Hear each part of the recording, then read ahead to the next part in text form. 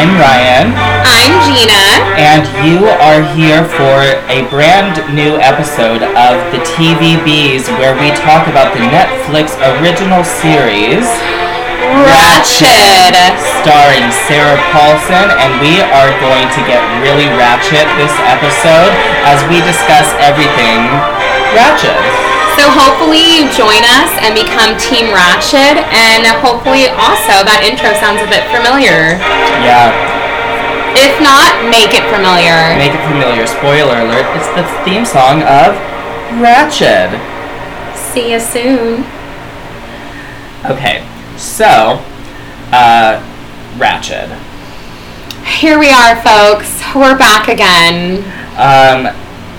It's been about, 5-6 months since the show came out. In that time, we've watched several other things, but this one has been an absolute standout to us. Definitely. I mean, first of all, I don't know if we want to get straight into it, but I'm obviously, as Ryan would say, you're not 100% a true fan of Ryan Murphy, because if you are a true TVB listener, you know that I had quite a few things to say about Hollywood, which we covered, and some of the anthology series of American Horror Story. They were not my favorite, but I feel like I was very 100% real and voiced that. Totally. But I will say, although Ryan Murphy isn't the head honcho director and writer, he has a lot of fingerprints on Ratched. He's like I believe he developed the series. Yes.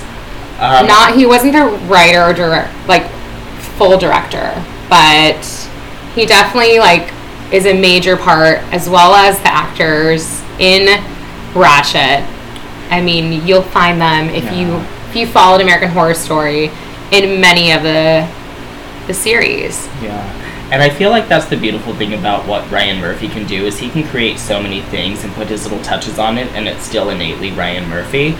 But, I believe the first couple of seasons of American Horror Story, he was still writing and directing, a good amount of the episodes, and now he just does it maybe, he'll write maybe, the pilot to get, the story out there, and maybe the finale to, wrap things up the way he wants it wrapped up. But other than that, I believe he just gives his team of writers, this is what's happening this episode, that episode, and it varies. I remember season 1 was supposed to be 13 episodes long, but it ended at 12 episodes because he was like, all right, we don't need that episode, we could do this all in one. Yeah, and I feel like he does the same thing with his other series of the moment, such as Feud, such as American Crime Story, and what we're going to talk about tonight, Ratched, where he just puts his little Ryan Murphy twist. Yeah. And I will say it is Ratched with a twist. So much. Besides any spoiler alerts, I just want everyone out there to know, since I'm the resident fact checker, if you haven't watched Ratched yet, don't let us form any opinions, and do not search online for any reviews of Ratched, because they are not kind. They're not kind, and also I don't believe that the writers of these reviews understand that Ratched ain't going nowhere. And they're expecting it to be exactly like the source material when they need to learn, this is season 1 of 4. Yeah. So, anywho. Speaking of fact-checking, before we divulge too much, and if you don't want any spoilers after Gina gives this summary of the show, then, go ahead and press pause after she gives you the summary, watch the series, and then continue to see if you agree or disagree with the bees. Yes. So usually we do a Wikipedia summary, but I felt like I was on IMDb doing my little fact checking, and I thought that the IMDb summary just kind of nailed it on the head a little bit more than just a 1 to 2 sentence about what Ratched is. So here goes nothing. Ratched is a suspenseful drama series that tells the origin story of asylum nurse Mildred Ratched. In 1947, Mildred arrives in Northern California to seek employment at a leading psychiatric hospital where new and unsettling experiments have begun on the human mind. On a mission, Mildred presents herself as a perfect image of what a dedicated nurse should be, but the wheels are always turning, and as she begins to infiltrate the mental health care system and those within it, Mildred's stylish exterior bellies a growing darkness that has long been smoldering within, revealing that true monsters are made, not born. Oh, that's a great summary. And I do feel like that last sentence, true monsters are made, not born, that's really like a central theme of what Ratchet believes, and her overall mission throughout episode 1 to 8 is trying to figure out her own issues and other family members that are also lead characters around her. Totally. And I guess, there's all spoiler alerts here, so yeah. Screw it. I do want to just, mention one thing about the Wikipedia summary, just because I mentioned, a source material, but it is a prequel to the novel and the film from 1975 starring Jack Nicholson, entitled One Flew Over the Cuckoo's Nest. So if you're familiar of that movie, then this is Nurse Ratchet's background story. If you haven't read the book growing up in school or watched the movie... Did you have to read that? No. Okay. But I feel like that would definitely be course material for maybe a literature college course, freshman year. So aside from it being a prequel, it also takes place in a different state. It takes place in Lucia, California versus somewhere in Oregon. Yes. So those are basically the two things to expect different, aside from not seeing a lot of the characters that you'll see in the movie, Nurse Ratchet being a prequel story and the location is different. Before we go into talking more about the show, here's what I like to believe is a fan favorite part of the show. We are going to introduce our drink of the week, which is called a That's My Peach drink. Wink, wink. And it is made by putting 2 heaping spoonfuls of peach preserves into a glass filled with ice. Heaping. Go ahead and add 5 to 10 leaves of tarragon. Go ahead and stir that up with 3 ounces of the vodka of your choice, and please use a tumbler glass. 3 ounces is a lot. Once you get that all well combined and the leaves are broken up slightly with the end of your preferably metal straw, #SaveTheTurtles, go ahead and top it with your choice of sparkling limeade or sparkling water with a squirt of lime. I'm going to see if by the end of our podcast, I feel like after drinking your drink, I feel like I just had a lobotomy. Yeah. Precursor to this series. Really peachy keen, or you're going to feel like you had a lobotomy. Or lobotomy mean. I like that. Let's stick with it. Of course, in true TVB's fashion, we're going to have a buzzword that I've written about 8 options down into this box, and I'm shaking up the box. Can you hear it? Shake it up, If baby. you can hear anything else, it's hot in here, and you might hear a little bit of whirring from the fan in the background, but we're having a hot girl summer right now over here in California. Ratchet summer. A ratchet summer. So Gina's going to pick a buzzword. Once that buzzword is picked, we are going to intentionally or unintentionally incorporate that word into our vocabulary. Ryan is so good with picking these choice words because the word that I chose, every time you hear this word, you have to drink whatever's in your cup, is nurse. Hey. So, in true TVB's fashion, every time you hear the word nurse, or let's just go ahead and start it off right now. Yeah. Nurse. Nurse? Nurses help people. Or do they? We'll find out. Okay. So, the N-word. Not that one, but nurse. Nurse. I just didn't want to have to say nurse again, because now we have 2 steps. Jesus Okay. Christ. See, we're already starting off with a bang. All right. So the next segment we'll go into is one of my favorites, and it's so easy and simple, but I just feel like it makes me so happy. It sets a tone to our feelings. It does. 3 words to best describe the show at hand. So 3 words to me that best describe Ratched would be tender, dark, and quirky. Okay. Tender, I will say, right off the bat, this is, like we mentioned earlier, only season 1 of 4, possibly 5, of the Ratched, I guess, that anthology series.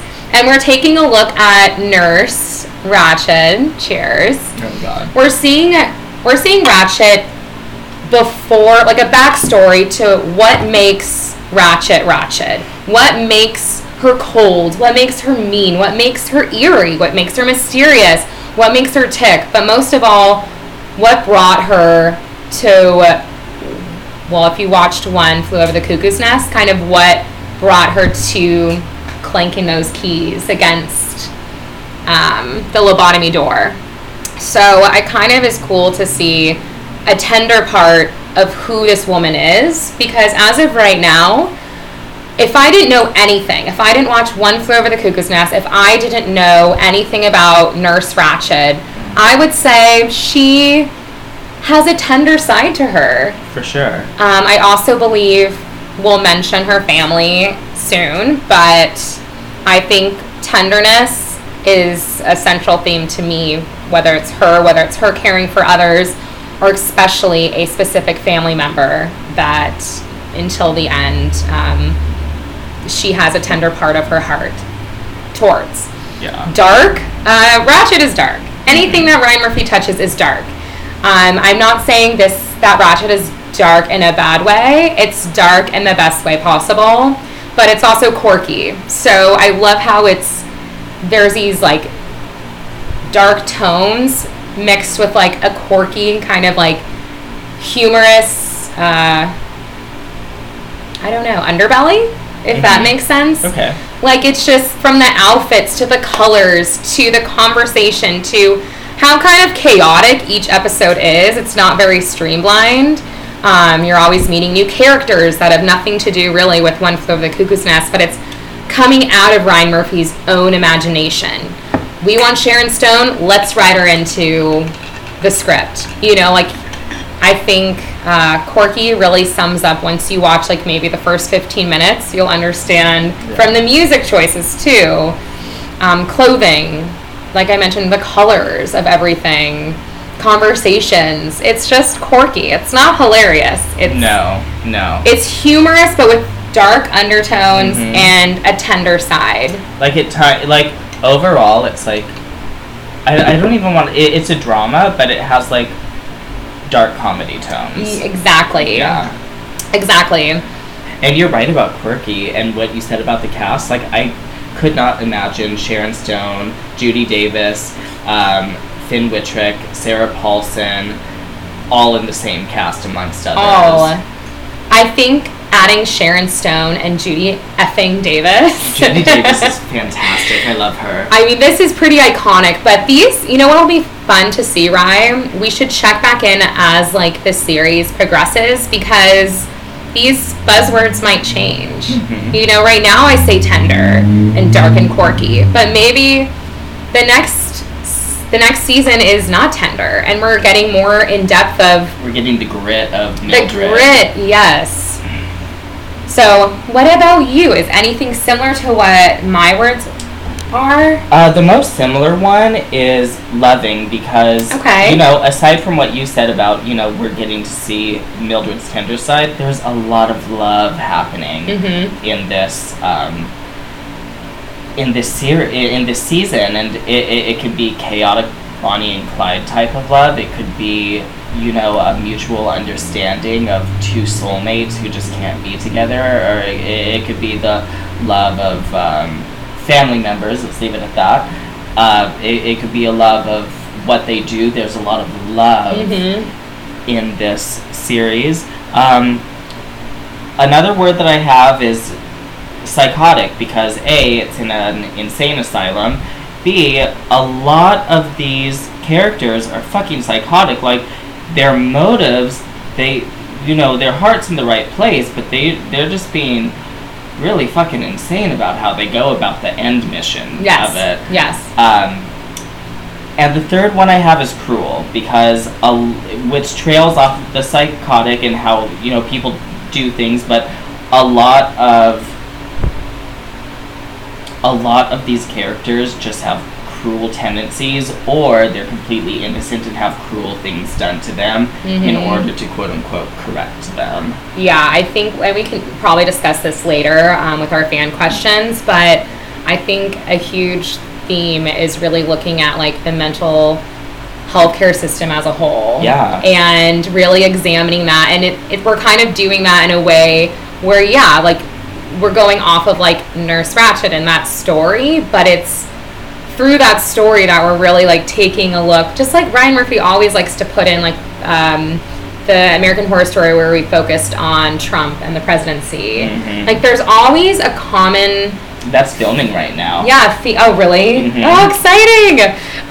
There's always a common theme that I think he wants to explore through our buzzwords we just discussed, through characters that are experiencing psychotic or tendencies, that are tender, that are dark, quirky, blah, blah, blah. But I feel like he does it in such an artistic way to where he's not flat out saying, there's issues in our mental health care system. It's like... he's telling a full story. This is a story of things that go awry and go wrong. Why saying someone is crazy is not okay, because they are all humans. Some of them have been through trauma. Some of them were literally just born that way. And that's what we're taking a deeper dive into. If true monsters are made, not born, right? Like, that's really what Nurse Ratched is trying to figure out, but also recognize if she herself is one and if her family members are as well. Yeah. I want to add one other word that I just came to mind, and it's like heartbreak and kind of like trauma. Like, I feel as though whether we look later on in our podcast if Nurse Ratched is a villain or not, I think there's always a reason of why someone makes choices, and that's either because they start with love and then experience trauma or heartbreak. And I think that like heartbreak has to be a word somewhere in there, because a lot of these main characters, their heart is broken because of certain things in their childhood or current situations or future situations. And I feel as though that plays like a huge part into like what we're about to see from her and what we currently are seeing from her, and all the other characters that are so fun and freaky. Well, before we take a break, I just have one thing to say. Nurse! Cheers! Let's get started.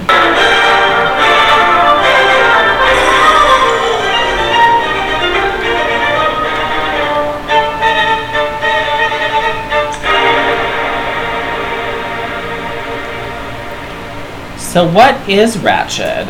Besides how I'm feeling right now.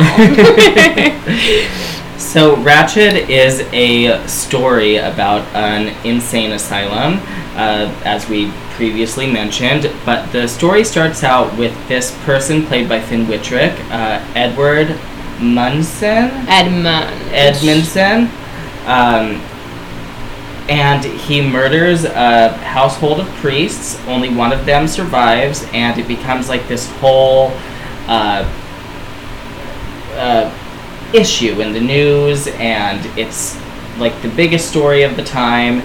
And at the same time, we meet Mildred Ratched, played by Sarah Paulson. We do find out in that priest murder in the very beginning that one of the priests was Edmund's father.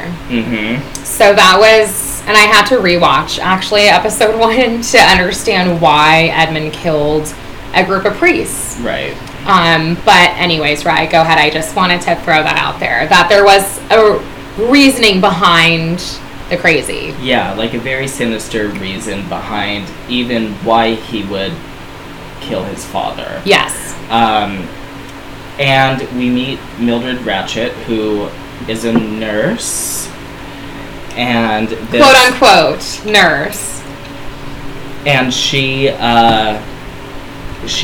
goes up to Lucia the state hospital, I believe, Lucia State Hospital, and she applies for a job there, and coincidentally, that's also where Edward is being held. She immediately has tensions with other nurses. Betsy He's Bucket, really just trying to get you guys all really buzzed. And Betsy Bucket is completely flippant toward Ms. Ratched. And Nurse Bucket is played by Judy Davis. Judy Davis, phenomenal actress. We talked about her once before on Feud. Mm-hmm. She was Hedda Hopper. Yeah. The gossip columnist. And also the head doctor, Dr. Hanover, does not want anything to do with her, I believe, at first. And eventually she gets this job because she is very cunning, she is very manipulative, and she is very pure in for what we believe. In one-on-one conversations. If I were to talk to her, I would not know how calculating she is because she's so well put together. So basically this show follows her stint in the Lucia State Asylum as a nurse. Or head nurse. Head nurse. That's like 3 to 5 nurses in one sentence. She goes, she goes to eventually take charge of the place, but between that, we also meet a ton of other characters. We learn about Dr. Hanover, who happened to be on the run from a violent crime that he did, and he's always had this air of mystery about him that we can't really place until it's like a nasty mystery. Until we meet Lenore Osgood, played by the incomparable Sharon Stone, and she has a hit out on Hanover because of something that he had done to her son, which will be revealed shortly. And we meet her within the first 3 episodes, and she's stalking him, and he's terrified, and he's becoming unhinged, and part of the reason of him becoming unhinged is how Mildred is able to befriend him and guide him for quote-unquote his own good. Mm-hmm. But really, when it comes down to it, it's for her to become the Nurse Ratched that we meet in One Flew Over the Cuckoo's Nest. Yes.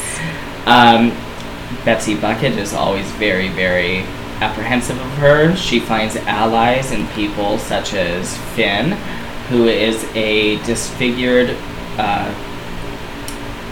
attendant to the hospital, and he was disfigured in World War II. A bomb flew off on half of his face, and he's played by one of the Parker twins, who you guys might know from, they played Lynette's sons on Desperate Housewives after the 5-year jump. And even though he's disfigured, I have to say he is He's so adorable. So cute. We have a fan question about him later. We don't really know what Ratched is, what her main MO is, but we know that she also dislikes nurses such as, what's her name? Not Betty. Dolly. Such as Dolly. She's always mistrusting, and then she finds out that she's sleeping with Edward, and then we find out that Edward is Ratched's spoiler alert! Sister, but foster sister, and they were, put through hell in their time together as foster siblings. And she finds out that Dolly is, having sex with Edmund, and that they're in love. They're in love. Oh, they're so fucking in love. I would be really in love with Edmund, too. She's just a whore. She is. I don't like her. Dolly the Damage. And then we meet all of the lobotomy victims. One is a former opera singer who is going senile, I believe, or she's doing something. And then there's a young boy who is clearly just very anxious and very nervous. And we meet all the people that they want to lobotomize. And Nurse Ratched volunteers to watch the lobotomy sessions, and she learns how to do it so she can go and visit the priest who survived and lobotomizes him. And she has this from Edmund's killing spree in episode 1. She has this all calculated from the get-go. Oh, yeah. She knows exactly what she wants to do, and she knows why that she's going there. We don't find that out as viewers until later, and I think that that's really exciting because we have no clue why she's so invested in this person and why she wants to become the head of his care. In that time, we also learn of several other forms of torture that these patients are going through, such as these scalding hot baths that's supposed to somehow cure them, but it ends up damaging them and traumatizing them because they come out with second, maybe third degree burns on their body.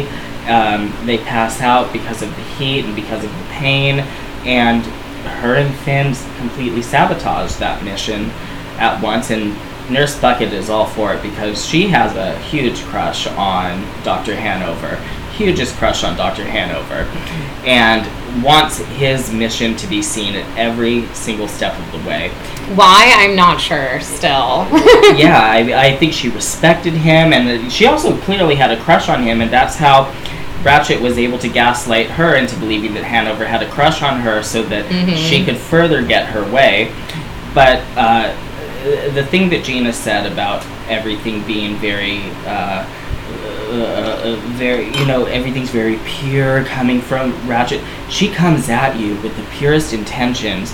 And like I said, you don't realize her calculations until you see the story starting to or until you really understand why she's doing all of this. Yeah. And it's because of Edmund. It's because of her brother. And I mean, we can go into what a brother means, but... Yeah. Also, there's, a huge, breakout event of Edmund where they all plan to have a dance, and Edmund, Ratched, and Dolly are all... not so much Dolly, but she became a part of it because of Edmund. She wanted that Bonnie and Clyde lifestyle. Unfortunately, it didn't turn out as she thought it would. No, not at all. And basically Mildred had planned to, have Edmund do something very, very sinister but not deadly at the dance, and it turns horribly. And then Edmund goes on the run, and then there's this huge Bonnie and Clyde chase and find and capture, and spoiler alert, Dolly ends up getting killed because she comes out with a fucking shotgun trying to shoot it like... She's trying to stand up for her man. Police cars. She killed 2. She killed 2? Before she went down. Jesus and she killed a rooster too, which I'll discuss later. Oh my god. And then Edmund goes back to the asylum, and this whole time, Lenore is still trying to get Hanover, and Ratched becomes a part of that sinister plan to be the hit woman. In that time, we learn of the motel owner, or motel, madam. Oh, yeah. She's quite the character. I forget what her name is, but she looks like she smells. She looks like her stockings are always rolled, on her calves. Rolled down. She is the embodiment of the lady with the broom from the Tom and Jerry cartoon. Yes! Yeah, that would be her. Just vile, nasty, complete alcoholic, ex-flapper, And she, you know, Louise? turns out, Louise, that's her. She is best friends with Betsy Bucket, and so Betsy is finding out a lot about Ratchet because of Louise. And there's like this private investigator story in the beginning that's really fucking bizarre, and I'm not even going to go into it because it just... We don't want to confuse you guys too much. But there's a lot of different storylines interwoven into one central, I think, storyline. But when it comes right down to it, like another sub-story is that the state is looking to fund Lucia because of Dr. Hanover's work, and the governor is coming up on a campaign, and his campaign assistant, played by Cynthia Nixon from Sex and the City, is going to, curate, a place for him to fund in and invest in, and, also make the facility progress. She ends up falling in love with, she's in a lavender marriage to begin with. And if y'all don't know what that is, that's when a lesbian and a gay man get together and marry each other to hide each other's tea. To hide each other's ho-ness. Yeah. And her and Mildred end up having like this fling, and she's like a chaperone at the dance where like this whole thing happens. And I think that the way that the storylines for each and every person weave together are really fascinating. And at the end of the day, this show really shows the injustices of the mental health system in like the 40s. It also shows the tabooness of intersexual relationships. It also touches on race. It also touches on power. It also touches on what you would do for love. And kind of like a revenge story. Yeah. That we can or don't have to get into, the last episode. But I feel like there's very much, like a love story that goes wrong. And because of that, there is a type of revenge love that will ensue in probably episode or season 2 on. But it is true. I think that from the dance episode on is when everything kind of just starts falling apart. Like, we learn about who Ratchet is and what her motives and mission overall is, why she came to that asylum, her fight to be closer and to free her brother. And the whole dance episode, the main goal of that dance was to showcase Edmund as quote-unquote crazy to the point where he would not be sentenced to death, the electric chair. And the governor was basically only going to be elected again if this Edmund was fit to sit during trial as a sane person. And instead of going through with that plan, things were chaotic, as Ryan mentioned, but I just feel like that's always how it goes. It's like you have a plan and it never happens the way it should, and then because of that plan not going well, everything else kind of just goes... I mean, from that episode on, everything kind of gets really chaotic. And then we start learning really like the darkness behind each character and their own motives.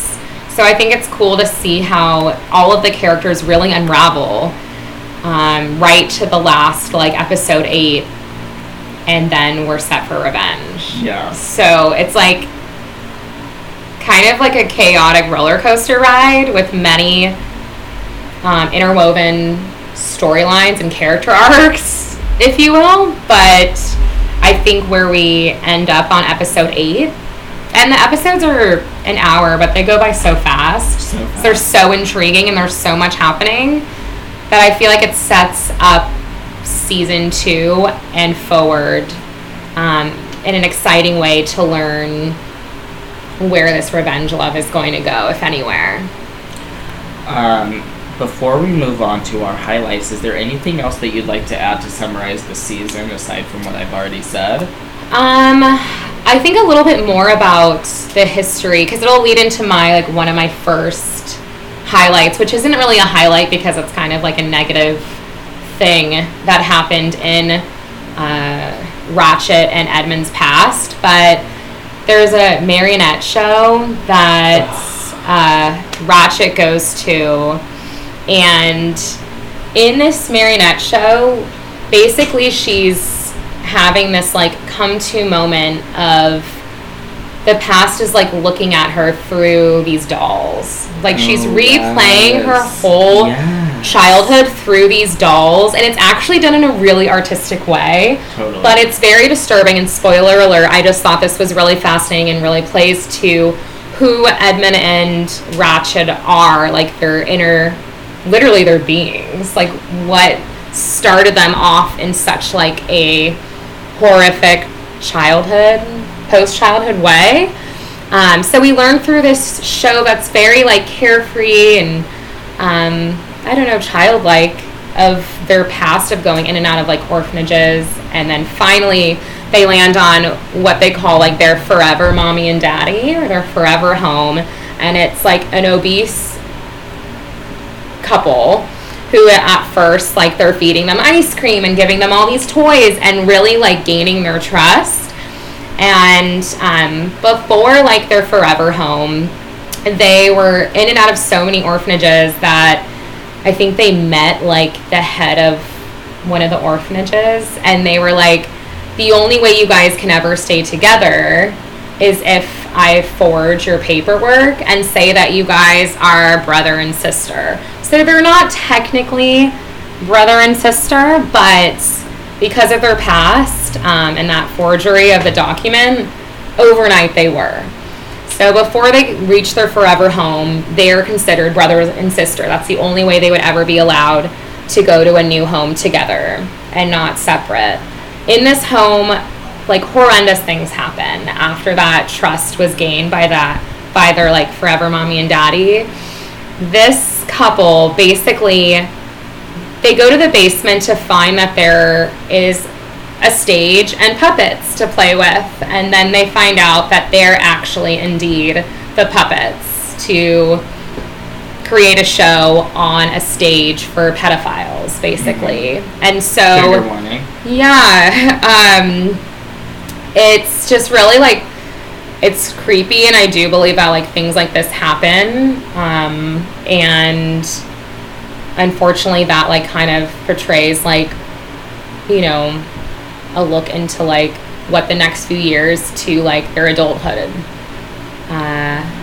really looked like, because Ratchet really could not get over these, like, horrific acts that they had to, like, basically do to each other. Yeah. And Edmund, huge spoiler alert, Edmund gouges the eyes of the forever mommy and daddy, because Ratchet's like, we gotta get the heck out of here, let's go together, start a new life. And they're so young at this moment. Totally. And he's like, not less than 15. Yeah, oh yes. And he's like, not before I get revenge. You leave, I'm gonna get revenge. He gets revenge, she leaves, and then kind of the story, to me, truly begins, because once we find out that backstory, I feel like everything starts making sense. And that's why she feels like she owes everything to him, because without him intervening, they might not have gotten away successfully. Yes. And so she feels like he freed her, and it's her obligation. She said, I will find you once again one day. And I really believe that Edmund, as we kind of see, this is a precursor to an act that he does towards the end of, I think, or episode 8. He always wants to do something huge so that she can find him. Yeah. So he did this massacre of the priests, who happened to be his biological, one of them was his biological father. Like, raped his mother? Something happened. Or something happened where the mother was, like, yeah, tormented from it. And then we see, like, a similar act of nurses, go figure. Well, drink. We need a sip after this one. But we see that he creates another massacre, and he knew it would get her attention. But this time, it's not like either of these massacres are in a positive light. No. But they both have substance and meaning behind them. It's not just like, it is reckless killings, but there's something behind each of these things that he wants to prove, but it always gets her attention. So in the beginning, that massacre got her attention to know that she had to go to the asylum, enter Nurse Ratched, and her story begins because she wants to free Edmund. All of these things happen, like, as Ryan discussed throughout the episodes, all these new characters and storylines, but the overall, like, I would say her goal in the very beginning was to free her quote-unquote brother, and actually probably love of her life. Mm-hmm. Well, yeah, because I think she was, like, sexually conflicted because, like, he's her first. And not maybe by, like, choice, but it was, like, they had to be in this together. Yeah, she had, like, this forced, intimate relationship with him, aside from having that deeper innate love for him. Yes. As a sibling. Yeah. So that's where, like, the heartbreak, I think, comes into. No, you're right. And even though you downplayed it as a highlight, I really do think it's an important highlight because it highlights their relationship. Yeah. And it's a very, like, disturbing, like, what happened to them is very disturbing, but there are people that are going through similar things. So hopefully, like, and there are people that are doing those things as to those dark, people. Yeah, as dark as Ratched may be, like, we say it's dark, but, like, we have not experienced those things before. Exactly. Whereas, like, many people out there, and maybe even someone who's listening right now, like, like, it's just really, like, disheartening. But also plays into, like, who Ratched was at that moment. Totally. I think at the end of, this first season, we see a different Ratched, we see a different Edmund, we see all of the characters in a different light, but at least that was one of, I wouldn't say highlights, but, like, a very important piece to the puzzle to explain a little bit of the background of, like, who some of these characters are. Okay, my second highlight, or just a moment that I actually really enjoyed, when I said that one of my buzzwords was tender, I think Edmund, to me personally, like, I love Finn. Like, if you are a TVB listener, you know how much I love this man. I think he's a wonderful actor, but his character is very tender.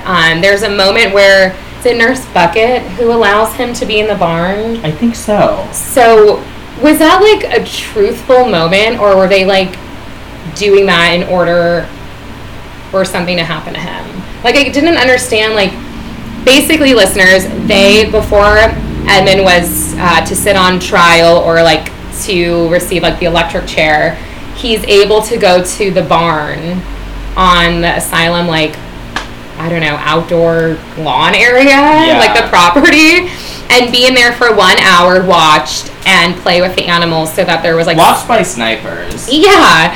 So that he was able to, like, have a part of his, like, upbringing and just maybe bring some life to him before he left this earth. I don't know. I just didn't know how, like, genuine that was. I think maybe... Okay. I could be completely wrong, but I think that Ratched convinced them to do this for him before the dance and the massacre at the asylum. Yeah. As an attempt to make him seem humane. Yeah, okay. That makes sense, because in these moments, like, you just see him happy, and the way he, like, interacts with these animals. So pure. When him and Dolly ran away, there's a moment where they're literally in an abandoned barn again, like this theme of the barn, and in this moment, Dolly, like, there's a rooster, and she picks up he's, like, joking around, like, oh, that could be dinner, and she picks up the rooster, and she's about to kill the rooster, and he's like, wait, you're gonna kill it? And she's like, you just slit somebody's throat, killed X amount of priests, are about to, like, basically sit on the electric chair, and you're getting mad at me killing this rooster, and he said something, and I can't quote this, but it was basically along the lines of like, yeah, but that rooster didn't do anything. It didn't cause any harm to anyone else. So I thought that was interesting because there is obviously I wouldn't call him a villain, but like with any... He's like a very chaotic... A tortured soul, avenger. maybe? Okay. Like He's like an avenger. Yeah. I just feel like there's an tender aspect to his personality. So I just thought that was like interesting. And also when he like had that quote about the rooster, I was like, oh, what about the security guard at the dance? Right. Like that, you forgot all about him. Yeah. So, anyways, take it as you will, but animals do really provide some sort of healing powers. My last thing that's just like actually a highlight is, I believe it's like the 7th or like at least the 8th for sure. All of the women are in Mexico, and to me, like, this Ratched season 1 is very dark in many ways. Like I mentioned, the puppet show and everything that brought forward. But I feel like there's a moment in Mexico before some other chaotic things that happen that is just like purely like colorful and happy, and all of these women, so by women I mean Ratched, Nurse Bucket, and Gwendolyn, and it's just like powerful women finally sitting there all together, like by the pool, just enjoying each other's company, even though they have seen shit, done shit, are going through shit, but they're just sitting there like enjoying one moment of time before like another like hurricane slew of like darkness rolls in. So I think that's just kind of like a fun moment to me to see them dressed up, not in their like nurse attire, but literally just like in their dresses, drinking their margaritas and trying to find some sort of happiness from what they all traumatically went through in different ways. Yeah. And you know, we've talked about the dance quite a bit, and Gwendolyn is the lover of Ratched, who was the assistant of the governor, and she ended up like being in the crossfire of the dance, but made it through. Yes, she took a bullet, maybe for love or lust or accident, really. Because fucking Dolly is crazy. Ryan does not like Dolly, so he will never remember her name. I don't remember her name. But anyways, overall, like, I don't really look at them as like highlights except for that Mexico moment, because they're just kind of like standout things that have happened. Yeah. But anywho, long-winded, but much needed. Ryan, what about your highlights? Are any of them similar? No, none of them are similar, actually. So I'm actually excited to tell the stories of these characters / storylines. Yeah. The first one is Charlotte Wells, who we meet during the dance episode, and Charlotte Wells... Brilliant character. Brilliant. One of the best actresses this season, in my opinion. And she is, she's played by Sophie Okonedo, and I only say her race because it goes into the story. She's this beautiful African-American woman, tall, composed, well put together, absolutely gorgeous. We first meet her screaming at somebody playing the violin. Stop! Stop! Stop what you're doing! You are shit! You don't know what you're doing! You have no clue what you are doing. Do you know who I am? I am Ondine. First chair violin. I played for this person and that person and this person and that person. And then the next time that we see her, she's in Richard Hanover's office because she's been apprehended and sent to the insane asylum. And you know, I'm Charlotte Wells, and I have no clue why I'm here. And Hanover is confused. You're Charlotte Wells. It says on here that you are... It says right here that you are Ondine Duquette. I don't know who that is. I've heard of her, but I don't know who she is. I was at the library, and next thing you know, I'm here. And then she goes through a series of other characters. Ryan Murphy, this is also an audition if you're listening. And then she plays Apollo, who's a real rough guy. He's out to hunt Hitler. He is an Olympic gold medalist, and he's going to take care of all the Nazis. And then Hanover looks fucking confused. Oh, for sure. And also high. And then she turns into Baby Taffy. And Baby Taffy just needs to take care of her mama who is sick. And she's talking to her mom, oh, you want soup, Mom? And no mother is there. And Hanover's like, who are you talking to? Oh, I'm talking to Mama. She's right over there. And so this is a person with multiple personality disorder. So Hanover's like, this is going to be my first successful patient doing hypnosis. Mm-hmm. And I'm going to cure her via hypnosis. And you know, this is the dance episode. So he wants to use it first on Nurse Bucket, who Ratchet has already told Hanover, you are going to go on this date with Nurse Bucket.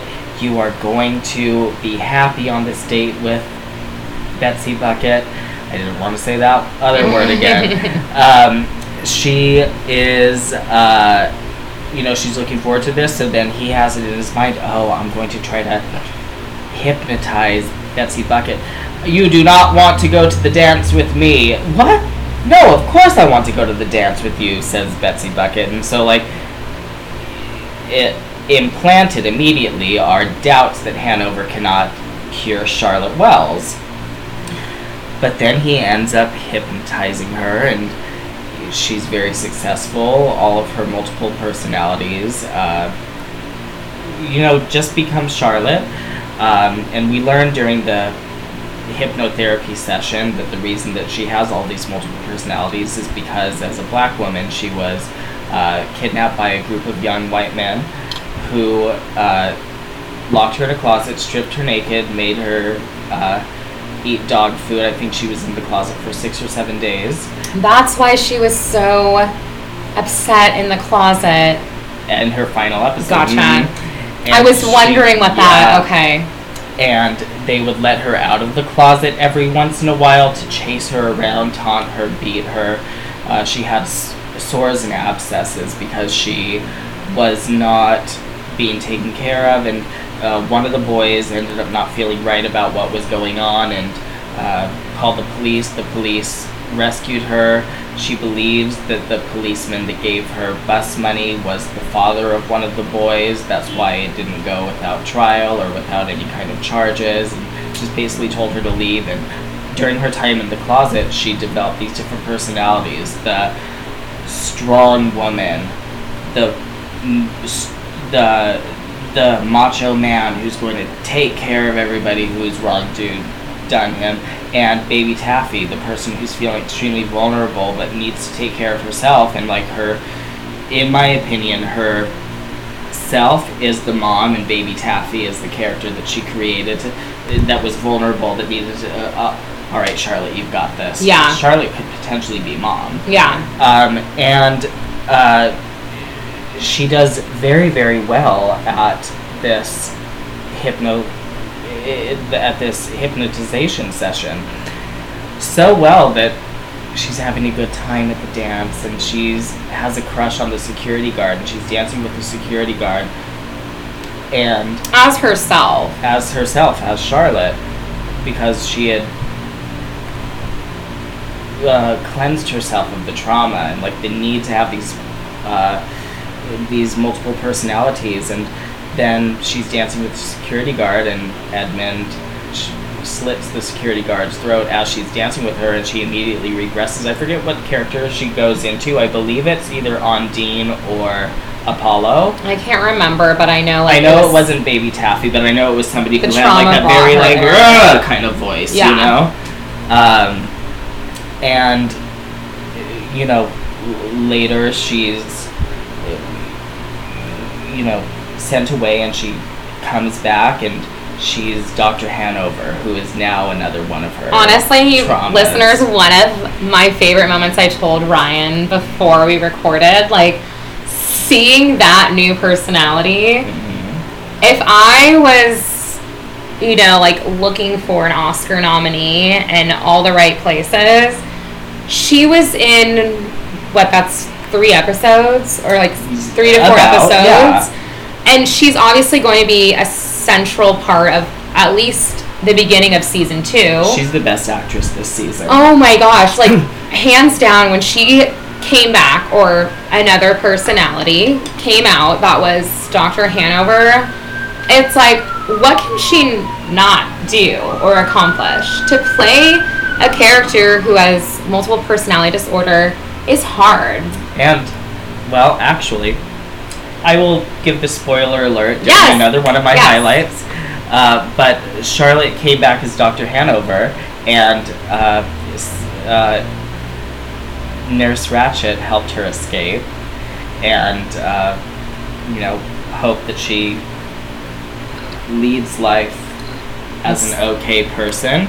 I'm gonna go ahead and go right into my next highlight, because it ties into the Charlotte and also the Lenore Osgood story so well. So Lenore has this son. His name is... What is Lenore's son name? Keep going, I'll find it. Her son is very sadistic, would poke people with needles and pins, would set the spoon on a hot plate, knowing that their chef was going to touch it and burn herself, and he found this all fun and games. And Lenore knew, and Lenore, she has this pet monkey. She's rich as hell, typical old money type of person. Lives in what you would consider to be, a mansion at the Garden of Allah back in the old Hollywood days, and she's extremely opulent, and Sharon Stone does a great job at portraying this character. And this son, Henry Osgood. Henry is fucking sick, and she hires Dr. Hanover, who is going by a different name because Dr. Hanover is the name that he chose to evade her. And basically, she hires him to do a psychiatric evaluation on the son, and so he brings a bottle of LSD in order to do a small dose of LSD on Henry in order to get him to open up more and see more inside of his depths. Like the inner workings of his mind. Mm-hmm. Well, Hanover looks down for 1 second, and Henry pours the entire glass of LSD inside of Hanover's glass, and Hanover drinks it, and he's tripping before he realizes hard. What's happening. He's dancing. He looks like Ron Swanson in that one scene of Parks and Recreation where they're like all blacked out on snake juice. Except he's a licensed professional. Henry, we find out, is telling him, I need to get rid of these arms. These arms are the things that are making me do this. And, we're not getting rid of your arms, says Hanover. And then, next thing you know, Henry comes back in with 2 severed arms. He murdered I don't even think he murdered the gardener. I think he just cut off his arms while he was alive, if I remember correctly. Yeah. And comes back in, you're going to sew these on me. You have to take my arms off now. And then Henry ends up taking off his own arms. And then Hanover decides, all right, well, now that it's all done and I'm tripping on LSD, let's go ahead and sew these gardener arms onto yours. That way you won't poke people and torture people anymore. Eventually he comes septic. He has no arms, no legs because of all the infections, and Lenore, even though the direct cause of Henry's actions caused this, wants Hanover's head, wants him dead. does not want... Literally his head. He literally wants his head in a hat box, and she eventually gets it because I believe Ondine turns into Apollo as Hanover is helping her escape, and she murders him, and then Nurse Ratched finds them in the hotel together and is like, well, shit, now I get my ransom, I'm gonna let you off free, go ahead, Ondine.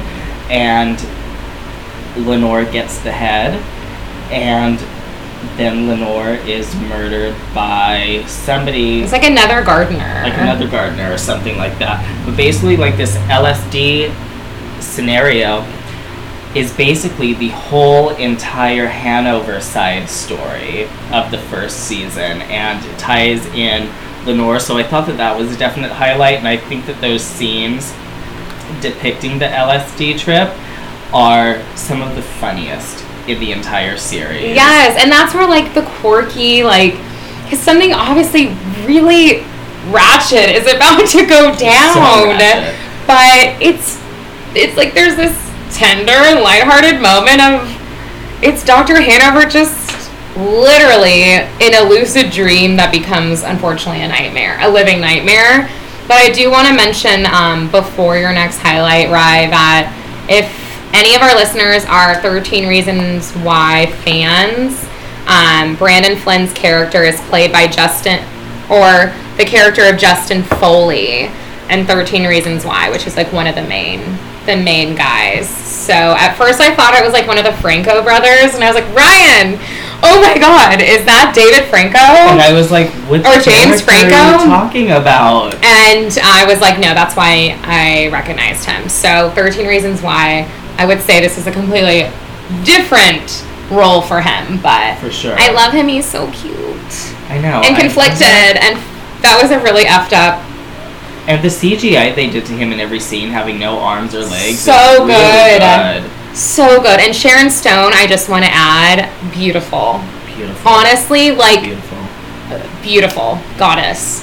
And she's the most insane character in this show, in my opinion, because she can't accept responsibility for her son's actions. It's everybody else's fault, always. She knows something's wrong with him, but the direct actions of him not having arms and legs are somehow not his fault when, you know, he literally he sawed one arm off and then broke off the other one in a dresser drawer. She kind of reminds me of a glamorized Gypsy Rose in a way. Totally. Like, keeping her son, like, now he's limbless, basically. Mm-hmm. And he's just... She has to feed him, clean him, wipe him, everything. Treat him like baby. Mm-hmm. Baby.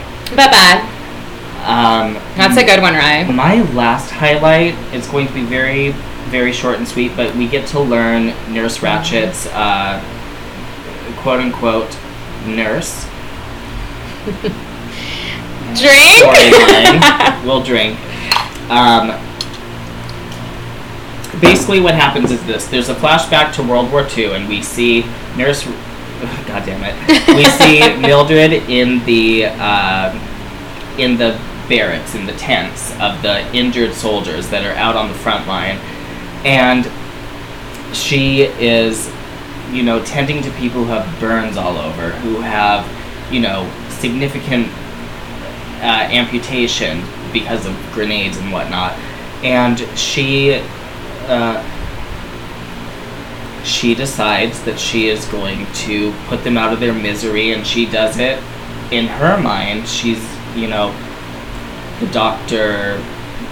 Death of the brigade, but for therapeutic reasons, mm-hmm. because they need to be put out of their misery. How could they ever? When really she has no idea what the F she's doing. And, you know, all of her, you know, the people that she's attending on are now being investigated by upper people behind the scenes that we don't see, but they're like, Ratched, what is going on that you are, every single person has died of suffocation without any kind of throat wounds, lung wounds, brain trauma. How is this happening? She goes, "You may not believe me," or something along those lines, but I am doing this to help them. I am doing this to save them from a lifetime of misery, and if you don't like the way I practice... And then they're like, "Oh, well, and I don't even see that you have the credentials to even be here. Like, where did you get where did you get these letters from? These recommendations letter from? Where did you... Okay, I'll tell you what. You need to leave right now, and you need to never be a nurse again." Mm-hmm. And so basically, she didn't take we find out in that for an scene answer that she was never a nurse. She just always wanted to be there for people, even if she didn't have the qualifications. And the way that she was there for a lot of people throughout the season was not correct. There was always something calculated and something self-fulfilling about it. As though, like, she felt like because Edmund killed their, like, quote-unquote parents, she needed to somehow, like, have, like, a redemption. Mm-hmm. Maybe? I don't know. She also has a lightweight vengeance story now that we're talking about it. Yeah, she does. Yeah, there's something out there that's hurting her that she doesn't want to feel pain, so maybe she thinks she's helping by putting people out of their pain. Or inflicting pain. God, and I know we'll see more of that. It's only going to get more dark and twisted as she evolves. Yeah, for sure. But yeah, those are my 3 highlights. I really loved seeing Dr. Hanover and how it tied into Lenore. And I loved the Charlotte storyline, and also seeing how that tied into the previous storyline that I just mentioned. And I loved seeing Nurse Ratched. This is the first time between the Marionette show and her time at Lucia that we're seeing an interim period of her. Yes. I feel like our highlights really brought forth a lot of themes. Yeah. And just a deeper look into some of these characters, because I think you kind of have to watch Ratched with an open mind and know that there is a future for the show, not just like one and done season, like we mentioned earlier, but also that these characters are still evolving. They're not done yet. And although there's like so much going on in the first season, like it's just the beginning. And I just hope that you little TVBs don't give up on Ratched, because I think we are about to see like some really, really good television. And congratulations, Netflix. I agree. And I actually like that they killed off so many characters this season, because it allows for new storylines. Definitely. And then we'll still get to see like Bucket, Gwendolyn, Ratched, and all of our favorites are for the most part. Maybe what if Henry Osgood is a patient at the asylum next season? Well, he's still alive. He's still alive. And he's probably looking for work. And then we get to see Huck. Oh my god. Okay, so like one of like the stipulations that Nurse Ratched had was that like after Hanover's death, that Nurse Bucket became the head of the institution, and Huck was head nurse. This is cheers to Huck. Cheers to Appreciation. Huck. Cheers to Huck. But we do have a fan question about him later. Huckleberry Finn. You had an idea for a really, really awesome game. Yes, to close out this segment, I wanted to end with a bang. And I feel like we've been talking about like Team Ratched all podcasts, but I think we should do like a rapid quick fire of, are you Team Ratched or Team Bougie? In maybe like 10 or so. We can go back and forth. Okay. And just kind of bounce off each other. All right. In certain situations. Okay. In the asylum, are you Team Ratched or Team Bougie? Oh, Team Bougie. I would want a private suite, all that. Okay, with Huck, are you Team Ratched or Bougie? Team Ratched. I would get buck wild with his disfigured ass. With Edmund. Team No. Dr. Hanover. Team No. But if I were, okay, but for both of them, I would get Ratched, but not in, like, a buck wild way. I would be, like, really fucking, like, I hate you. Okay. What about in any of the barn scenes? Oh, Team Bougie. You know I would turn that barn into a palace. Ooh, Sharon Stone's home. Oh, I would be the bougiest person with her. We'd be smoking our cigarettes on our sticks. With the monkey! Oh my gosh! Yeah. We'll get into the monkey. I love the monkey. She always has a monkey on her shoulder. We will get into the monkey because we can't leave the monkey out. Yeah. Okay. What about Mexico? I would get Ratchet in Mexico. I'd want, like, the street experience. I'd want the street food. I wouldn't want the resort. Gotcha. Okay, now in real life, just a couple fun ones. Bachelorette party, Atlantic City. Oh, we're gonna be bougily Ratchet. I love that. Walking down the street to the grocery store. So Ratchet. I'm usually in sweats and slides. On public transportation. So bougie. Furs, all of it. At work. It depends on the day. On a virtual call, Zoom or anything else. Bougie from the chest up, Ratchet from the waist down. Weeknights. Ratchet any night. Weekends. Ratchet.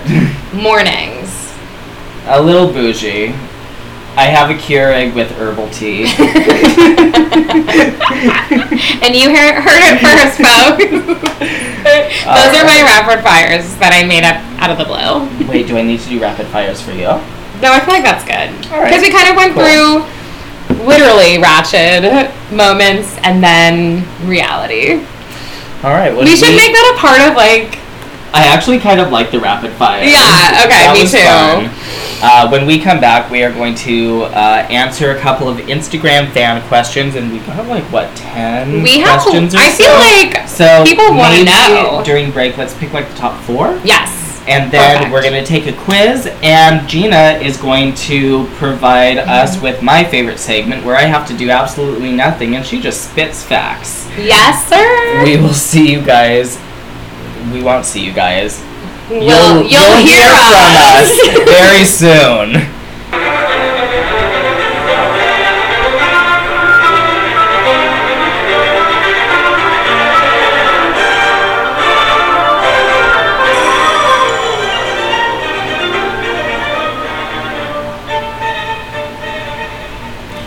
And we are back with part 3 of the TVBs Present Ratchet. We always ask for Instagram fan questions, and we were given a plethora of questions, and Gina has expertly curated 4 questions. Sorry. God bless you. Now you can see our show is live.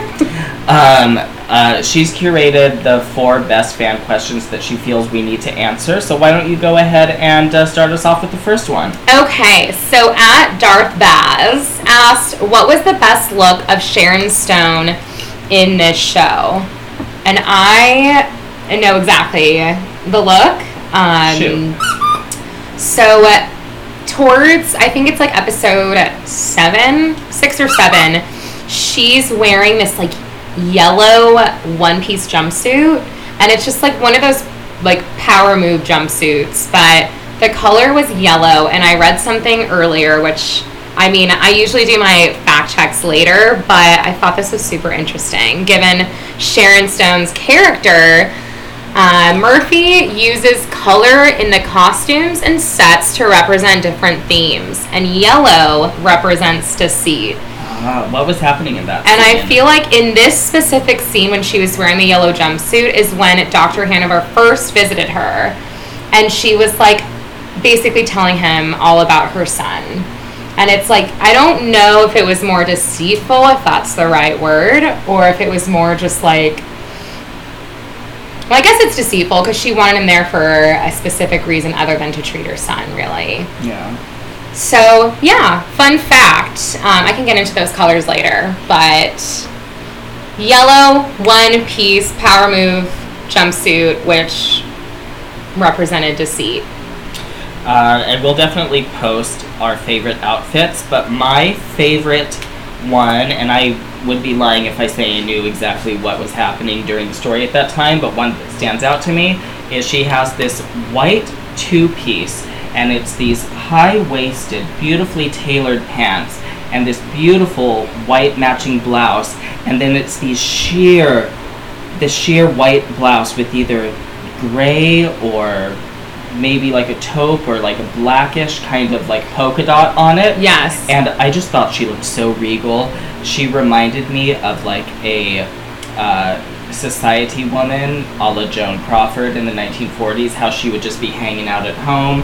I thought that it was stunning, and you know, if you guys know us well, you know that I'm a drag queen, and my very specific thing is like fun and chic, and I thought that was very chic, and then like the dramatic polka dots was also very fun, but added, you know, an element of like fashion. Yeah. So I loved that look, and that's actually probably one of our best questions that we've gotten. To Ryan Murphy, white equals purity. So maybe in that moment she was feeling pure, feeling resolved. Pure. I have no clue. Wait, did she die in that outfit? I don't think she did. I just remember this scene of her like laying down on the couch. Yes. Like that's probably what she does in real life. Like sprawled out, like her legs on the floor, but you know, it's like this aerial shot of her and her arms are out and she just feels, I just remember her feeling so like relieved. Maybe, it might have been when she found out that the head had been gotten. Oh, that would make sense. She felt cleansed and pure.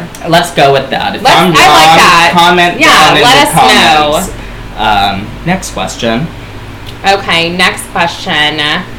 In your opinion, who will win the Nurse Ratched versus Edmund battle? Let's have a... So cheers to... Because I feel like we haven't been cheersing lately because we've been saying nurse so often. So at TVBs, hopefully you guys are feeling pretty saucy and or ratchet at this point. And if you're sober, hopefully you've had to pee as much as me as well.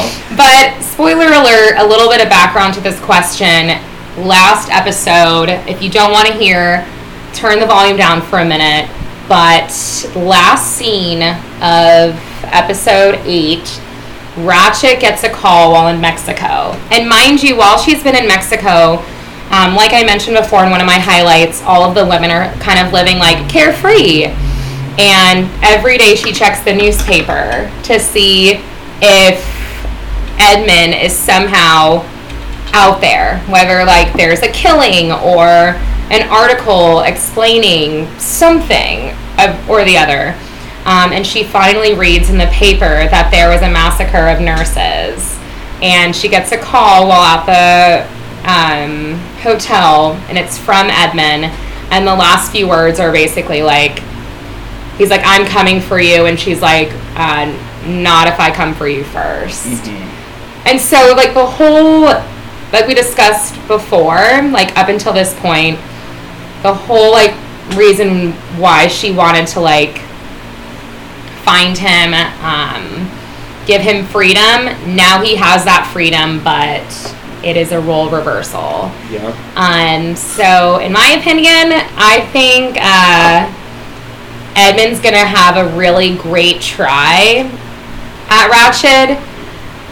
Maybe hit her where it hurts. Maybe even actually hurt her in some way, physical form. But Ratched, to me, if this is 4 seasons, is going to come out on top. Because she has a lot more story to tell. I also feel that Nurse Ratched is going to come out on top. And it's interesting that you said that he might hurt her physically. Because at the beginning of you saying this question, I thought, well, clearly we know that she's going to come out supreme. Because season 4 or 5, whenever it's supposed to end, I forget the exact number that it's contracted to, but what if somehow we think that he's gone, but he comes back in the final season, and we have no clue what's going to happen in like the between seasons, but it would be really cool for him to have this moment of her being hurt by him and then truly turning into that sadistic One Flew Over the Cuckoo's Nest Nurse Ratched that we see. And we think that he's done for, and we think that she's just going to, you know, outwit every patient and submit every patient to her.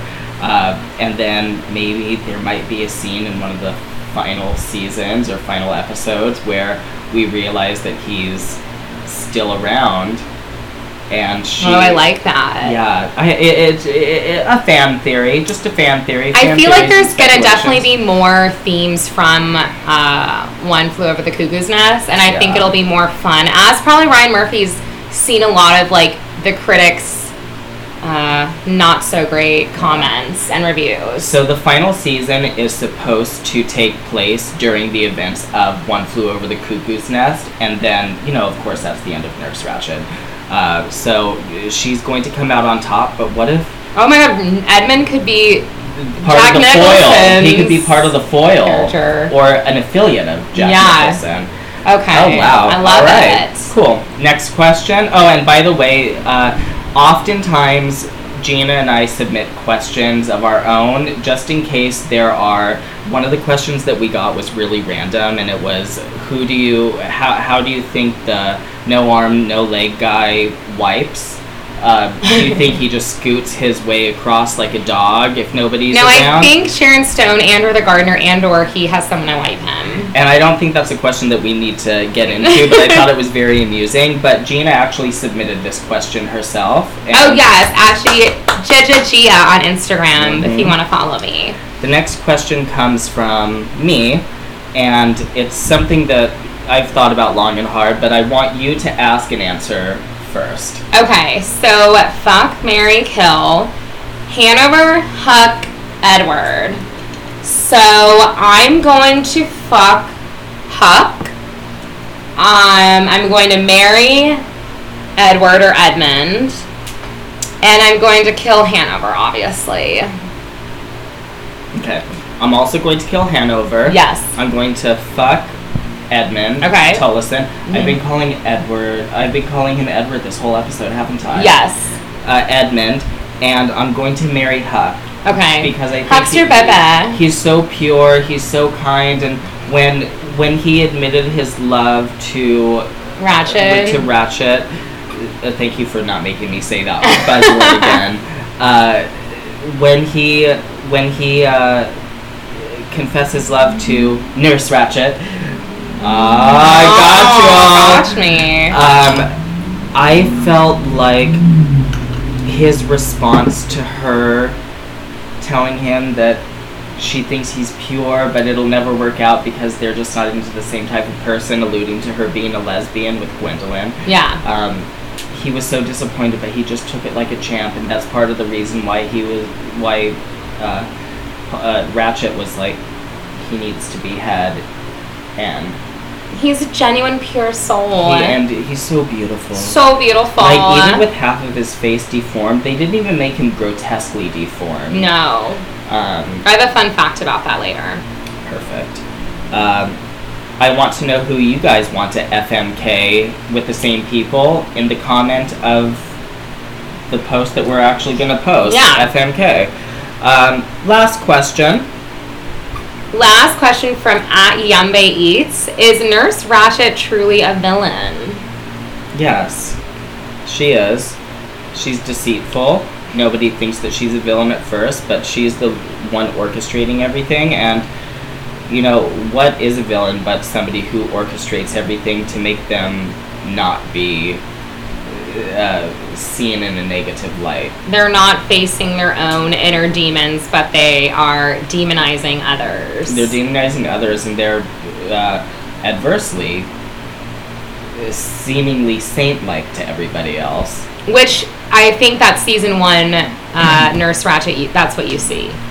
So I will say I'm going to hold my breath. I think what you saw in season 1, maybe she's not entirely a villain, but I would say stay tuned.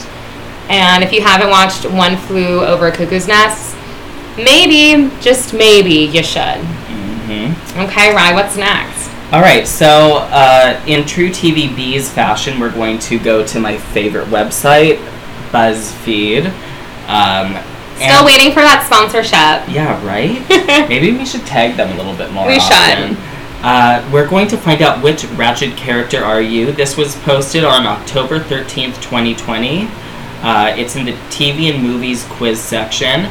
And the first question is, first, how would others describe you? Determined, confident, elusive, and strong. And I have a really, really fun concept for this question. Let's let each other describe each other with those questions. So let me read this again then for you. Okay. First, how would others describe you? Okay.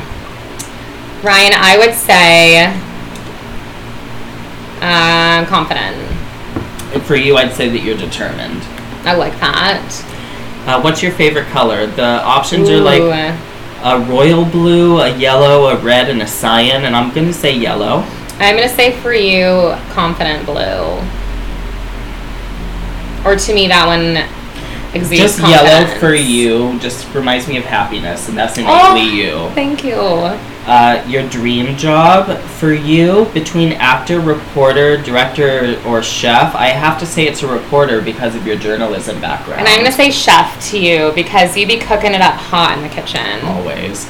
Let's pick a food to serve. Oh my god, I love this. It's going to be a sandwich, oysters, chocolate chip cookie, or a peach. I'm gonna say I would make you chocolate chip cookies. I'm gonna say you just served me a peach tonight, so if that alludes to something what's to come. I'm about to serve you another peach tonight. What's your biggest pet peeve? Oh, this is gonna be a fun one. When someone eats your lunch, being avoided, trying too hard, or tardiness. I want to say all of the above for you. Yeah. Let's see. For you, I'd say being avoided. I feel like you don't like that. You'd rather somebody be straight up with you than like be elusive with you. Yes. I want to say I feel like being avoided, you're more like, it's okay, I like being alone. Mm-hmm. Tardiness, I feel like you run late, but you're okay with that. Yeah. Trying too hard. I'm going to trying too hard, because when someone eats your lunch, I mean, I feel like that would totally annoy you, but trying too hard. I would just order something else. Trying too hard, I'm just like, I'm not fucking into it. Why are you still here? Yeah, like, stop Remember pushing. that one girl at that New Year's Eve party that we went to, who was just trying to be my friend, and I was so fucking annoyed the whole night.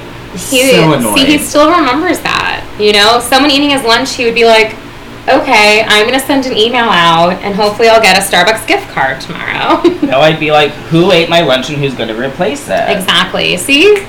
And also, I probably wouldn't be too pressed because, fun fact, I stock the fridge at work with my lunches and breakfasts for the week. So if somebody eats one thing, it's like, okay, I have something else unless it's Friday. But on Fridays, I get off so early. So it's like, you know what? Go off. I'm leaving even earlier. All right, we're going to choose a random object for each other. And the options are what is this, like a tote, satchel bag type of thing?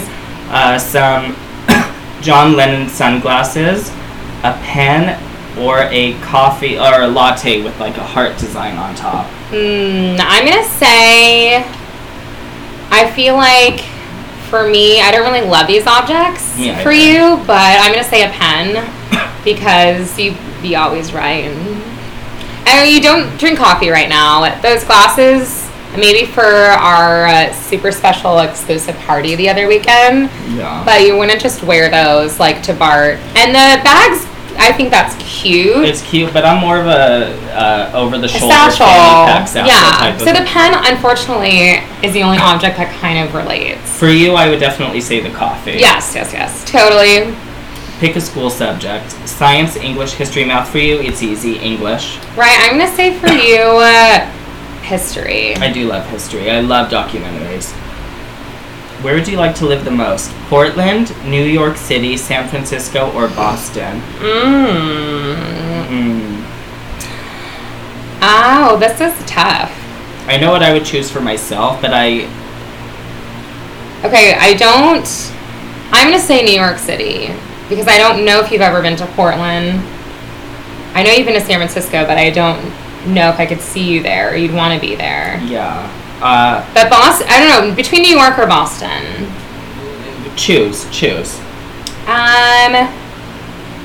If you were to do not a forever home, but maybe just like a year out of your life, I'm going to go with, I think Boston sounds a little bit more low-key. I think you're right. New York is just, there's too much going on. And I think you getting to work, you'd be frustrated. Mm-hmm. But Boston's a little bit more subdued. Possibly. For you, I'd say San Francisco, just because you're innately a Bay Area girl and you love the big city. Yeah. And it doesn't have as many small parts as Boston. Yeah. Finally, what is most important to you? Happiness, love, education, or health? For you, I'd say happiness. I'm going to say for you, I mean, I feel like all of these things. Yeah. I think love. You're right. And I don't mean like just by one person. No. Oh my God. Jesus Christ.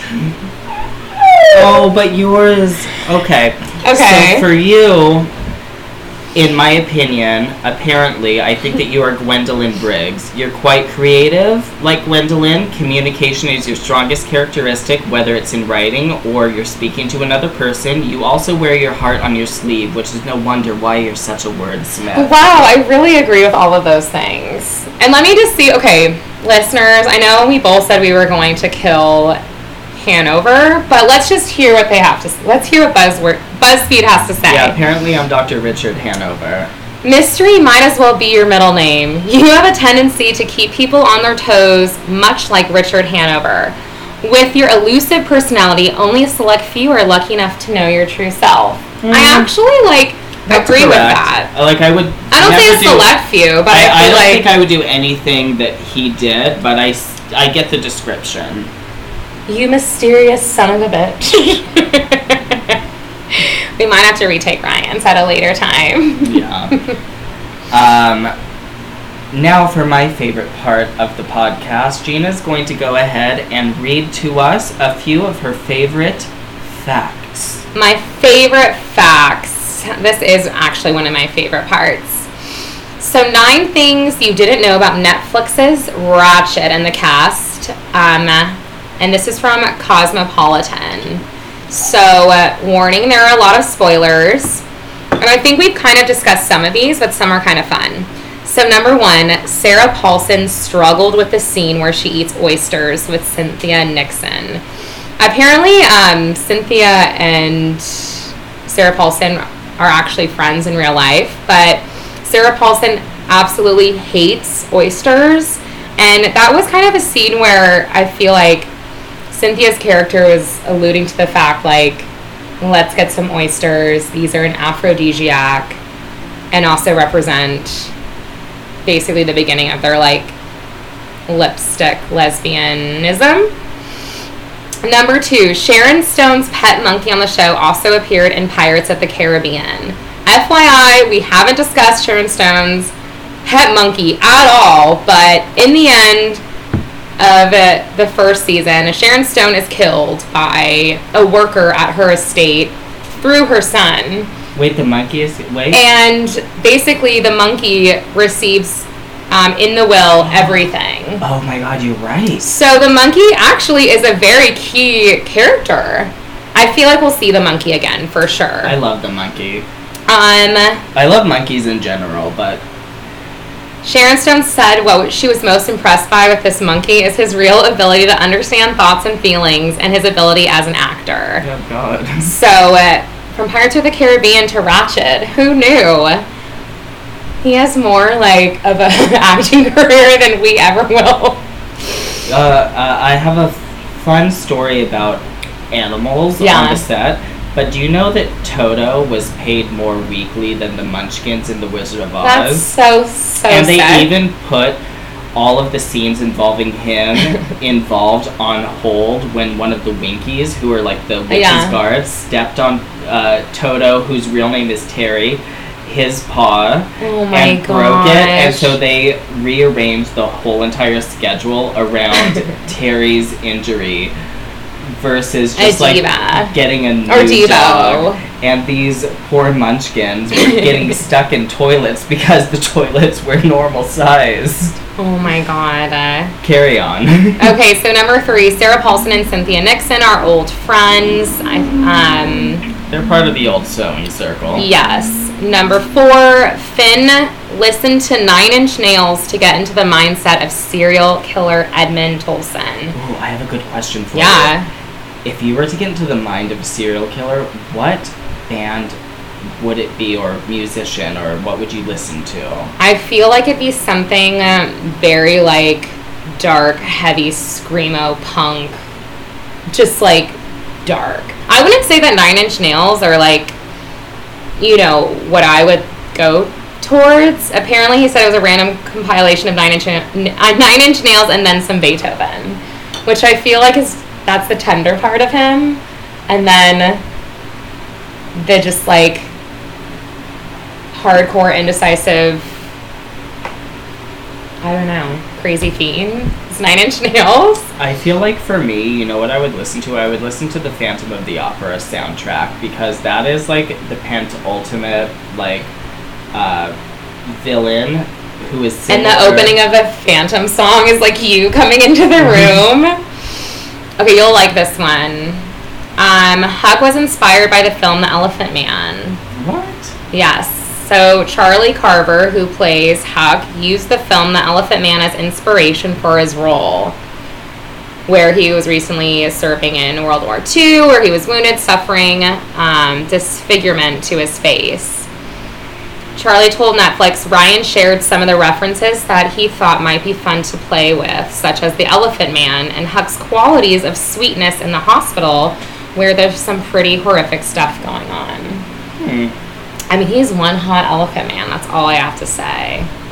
I mean, I'd marry him. I think we knew this already, but Ryan Murphy wrote the role of Lenore Osgood for Sharon Stone. So I feel like Ryan Murphy really does that a lot for actors or actresses that he admires, or he just believes would be like a really fun addition to his series. I do have a very quick fun fact about like him writing like roles for characters, but he asked Jessica Lange after Murder House, is there anything that you'd like to do that you haven't done? And she said, well, I've always wanted to do like this big song and dance sequence. And yeah. So Asylum was already in the works and she was already cast, but then he created the scene of The Name Game based on her wishes, where she got to do this song and dance number. I would love if he was our director. I would just love to feed him a plate of cheese and pick his brain. Oh, for sure. Just to hang out with him for 30 minutes.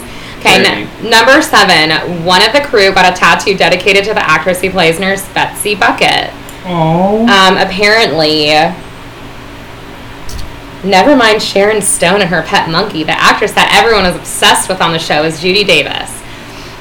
Cynthia Nixon told Cosmo, we all worship Judy Davis, and Sarah went on the internet and found all these different t-shirts that said Judy effing Davis. So Sarah ordered a ton of t-shirts for people to wear and waited until Judy's very last take. Then everybody threw off their jackets and showed off Judy Davis's paraphernalia, including our dresser who has many tattoos and went out and got a tattoo that actually said Judy effing Davis. I love that. I mean, that's pretty epic to be on set, like, with someone of that much power. It only took one, this is number 8, it only took one take to capture Sharon Stone's murder by her son. Oh, is that the outfit with the fur over it? No. Okay. No. I'll show you. Okay. So, Sharon says it was pretty easy. We had the director yelling, oh, I love that, I'm so into it. We got into the pieces that we needed to get into because it was also so much more difficult for Brandon, the lovely young man who played my son. He was a quadriplegic, so it was very complicated for him to kill her, but he actually didn't have to kill her. He had someone else do it. Oh, yeah, okay. And we'll post that too. Mm-hmm. And number 9, we're going to end with Sharon Stone used a lot of her personal wardrobe as props. Oh, shit. So she contributed many of her own belongings because she enjoyed getting into characters so much. She said, I used some of my own jewelry and a pair of glasses. I brought a cigarette case that I had to be my own prop. It was just this whole creation of the character. She was so extra because she was so insecure. Oh, I love that. And that, my friends, is just 9 simple facts of Ratched, and I'm sure as we progressively watch each season, when they come out, there'll be more. Mm-hmm. I do have a tiny fact to bring into all of this. Yes. And that fact is the fact that we love that you fact check for all of us. I love to be that person. I mean, nobody could do it better than Gina. Let's be honest. I mean, I will literally fact check anything you need. If you want to send me anyone's name or situation, I will let you know probably within like an hour and a half. Yeah, she's a master Googler. I am. So come at me. When we come back, we are going to give you guys our final thoughts. We are, of course, going to give you a little bit of supplemental information to watch to catch you up to speed or to quench your thirst if you already loved Ratched. And we're also going to tell you who our king and queen bees are.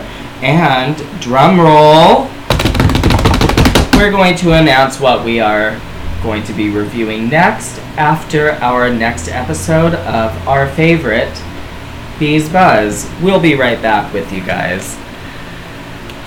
P.S. I love you.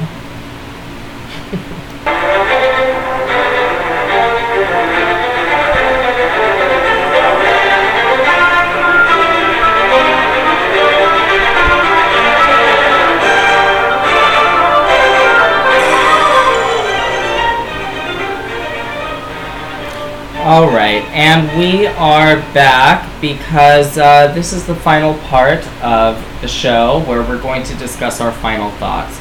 Gina, what are your final thoughts? My final thoughts are I am basically excited to see where this goes. I was a bit confused at certain moments in Ratched, just trying to follow all of these character arcs, but I think that they ended episode 8 in a way where I was like, okay, we're finally on one even playing field, and I kind of can see where this is going and heading. It wasn't chaotic at all. It was very just like streamlined. I'm coming after you, you're coming after me. So I'm looking forward to the future of Ratched. I think it has quite a lot of potential, and I just want, like I said earlier and throughout the podcast already, don't give up on it, because I think it has the potential. What about you? My final thoughts are that I think that you need to watch this. Clearly, if you're still rocking with us, you love that we are Ryan Murphy fans. Our very, very, very first episode of this podcast was Ryan Murphy. We've also done a few. We've also done... what else have we done that's been Ryan Murphy? Hollywood. And we love his vision in retelling a periodic story, a thematic story, and this definitely has a lot of period and thematic themes throughout it. I really implore you guys, I beg of you guys to watch this if you have not watched it already, and if you have not watched it and are just listening to our chaotic rambles about the synopsis of the season, everything is going to come together as you realize the story episode to episode, because there are dozens of side stories, there are dozens of connections within those side stories, and this, if I could say that any show put me through a roller coaster of emotions, this is the one. This is the one. You heard it first.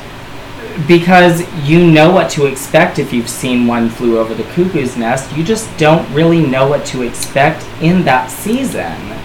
And I feel like you still don't know what to expect, what's to come. And you still don't know what to expect. We have 3 to 4 seasons until the final season, and I cannot wait to see where Nurse Ratched goes from here. Gina, what are your final thoughts, my love?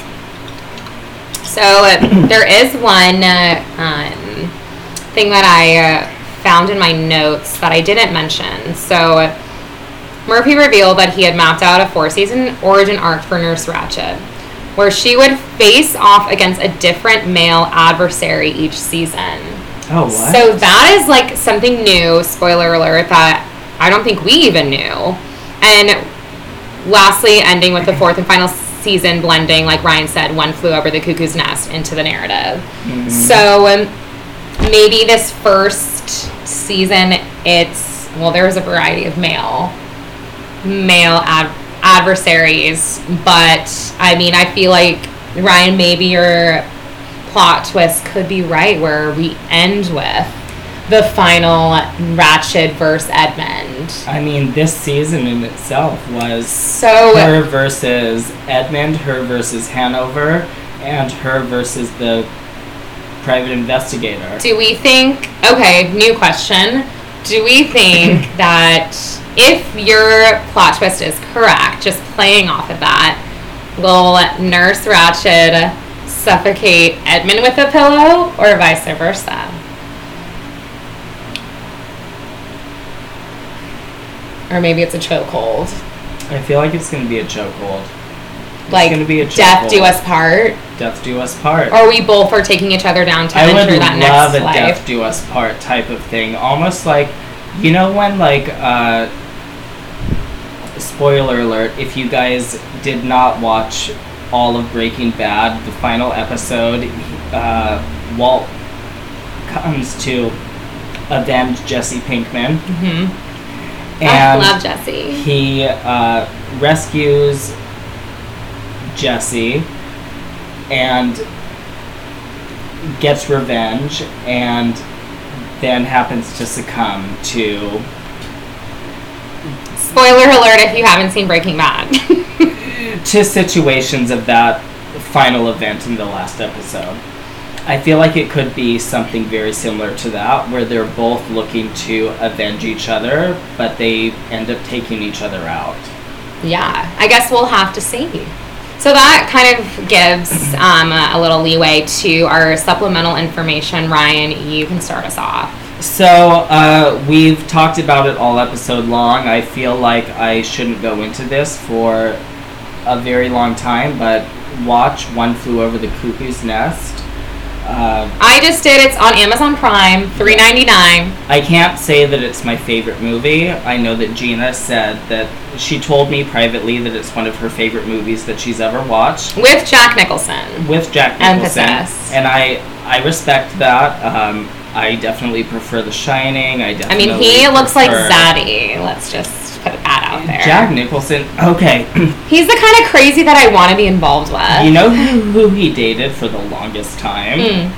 Angelica Huston. Who played the witch in The Witches and Morticia in The Addams Family. Yeah. For some reason, that pairing just makes sense to me.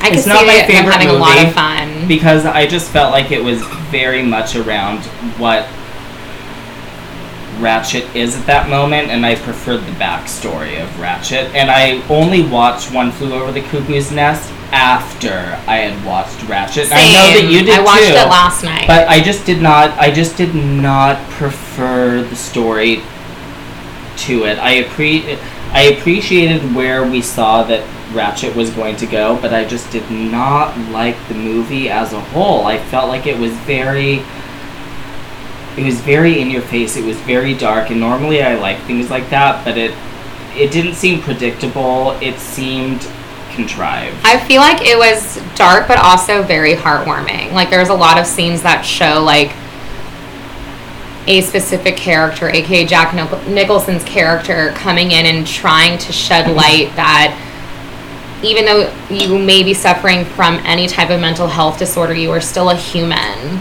and you can still live your life and experience happiness through a boat ride and catching a fish and getting drunk and decorating a Christmas tree and watching, like, the World Series. Like, all the things he tried to bring in that Ratchet tried to take away.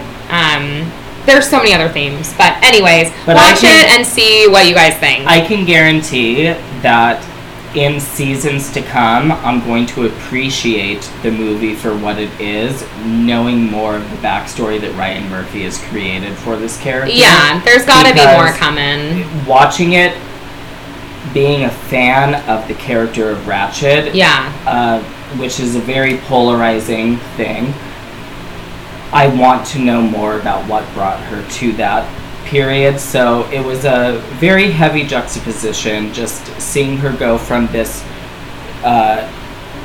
a vengeful person to this sadistic monster.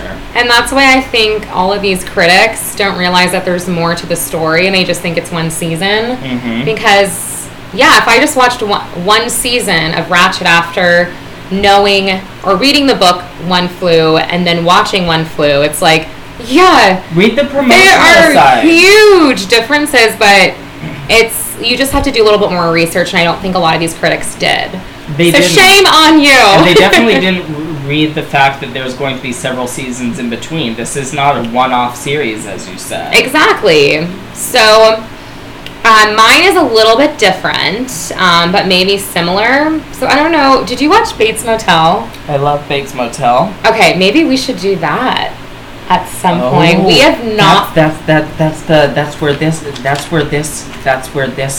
Yes. Okay. So I chose because Ryan already chose One Flew. I, of course, being myself, looked up what other shows, if you watched One Flew or Ratched, like what other common themes should we look out for, or as viewers watch if we liked Ratched. And so Bates Motel came up, and I actually think this is really interesting. So I found this online that the reason why Bates Motel came up, it's also a prequel to Hitchcock's Psycho, but Norman Bates, the character, is similar to Ratched in the belief that abusers are people who have been abused. The show explores the themes of mental illness and childhood trauma, which we've seen, and how both of those things affect adult behaviors if left undressed. And like Ratched, which will likely lead up to the events of Cuckoo's Nest, the final season of Bates Motel plays out the events of Psycho. So I thought that was kind of cool. And Bates Motel, which maybe we'll cover, maybe we won't. I mean, Norman Bates is honestly, like, iconic. And I just feel like I'm not quite sure about the villain question earlier, and for Norman Bates about the villain question, but I do think it is focusing on mental illness and trauma that a lot of shows address in different ways, but this addresses these things maybe in a hugely dark way, but very artistic. I agree. So watch One Flew, know there's more seasons of Ratched coming, and try out Bates Motel. I believe it's on Netflix now, but originally was AMC. Yeah, AMC. Yeah. So that is my supplemental. Well, it looks like we're coming to the end of the podcast. Ooh! So, of course, we have to end it. Only one or two ways. We're going to name our Queen Bee and our King Bee. We're also going to give it our Bees rating. Okay. I'll go ahead and start out. Yeah. My King Bee throughout this whole thing has been Huck. He's the only male that has shown integrity throughout this entire series. He's also the only person who knows everything but will not say anything out of respect for the respect of his peers. So you think he's definitely going to be back? He has to be. He's the plus head nurse. Ryan is marrying him, so he has to be back. Who is your Queen Bee? Very controversial opinion. Okay. Lenore Osgood is my Queen Bee. Because she killed Hanover? Because even as delusional I thought she was throughout the season, she was the one who had her head strong, and she was the only person, even above Ratched, who did not have her opinions dissuade. Okay. Bucket had her doubts. Ratched had her doubts. Hotel Lady had her doubts. Everybody had their doubts against somebody or against their own thoughts in some kind of way. Even Gwendolyn. Lenore is the one who really just said, you know what? I have my mind stuck to this, and she had a tragic demise at the end of it. You know, she obviously did not have the upper hand at the end of the season, but throughout the season, she is the one who orchestrated everything with that storyline. And she's gonna be back. Yeah. We know that already. Who? Lenore. Wait, she's dead. Isn't she the... No, she's the mother of No Arms, No Legs. Oh, okay, Sharon Stone. Sharon Stone. I feel like she's really? Yes. Okay, I was thinking you were talking about a different character. Were you thinking I was talking about Betsy? Yeah, I was like, okay, I can see that. She was my runner-up. Okay. I'm gonna make mine short and sweet. King Bee, obviously Edmund. Queen Bee, Miss Nurse Ratched, because I can't wait to see them, you know, fight till the death, do them part. That's all I'll say. Okay. Because we run in overtime. Well, with that said, you know, watch Ratched if you want to. If you've already watched it, go ahead and DM us. Tell us your thoughts. Tell us who your King and Queen Bee are. Yeah. Tell us what you agree with. Tell us what you don't agree with. And we'll be back next episode with a... Wait, Ryan, we haven't done the most important thing. What? Our rating. Oh my God! He was too caught up on Sharon Stone.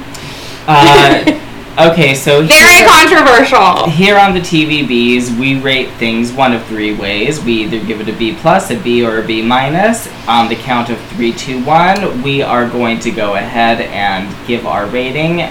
3, 2, 1, B+. B+. It's a B+. I feel like it's not a B-. Just like to explain, not a B- by any means. Not a straight B, B+ because I personally think there's more to come. I was invested in all of the backstories, and I want to see more of Ratched.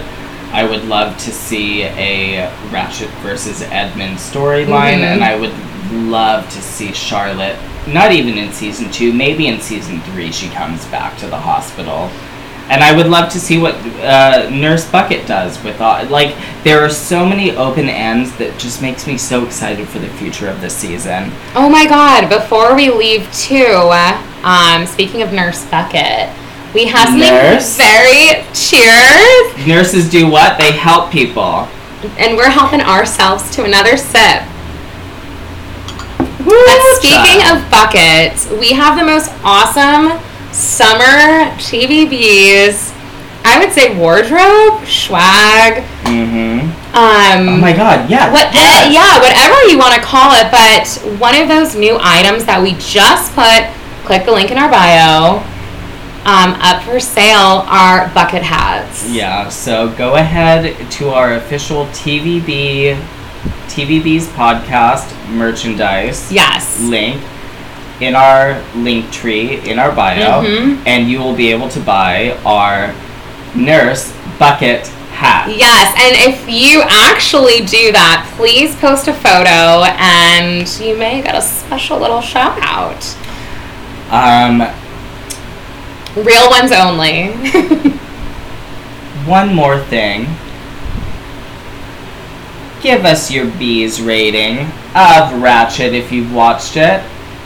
And we'll wait a couple of months to let you guys watch it. We'll let you guys catch up. Yeah. So next time that you'll hear from us, we'll be doing another episode of Bees Buzz. Yes. Which is our passion project. Yes. And we'll be talking about a bevy of things, all media. But the next time that you hear from the TVB's official podcast, we will be talking about the French series Lupin, yes, which Gina has recommended to us. And why don't you give us a little on-the-cuff synopsis? Okay, so first of all, it's only, I think, 8 or less episodes, so you can literally get through it probably faster than you will with Ratched, because Ratched's a little heavy.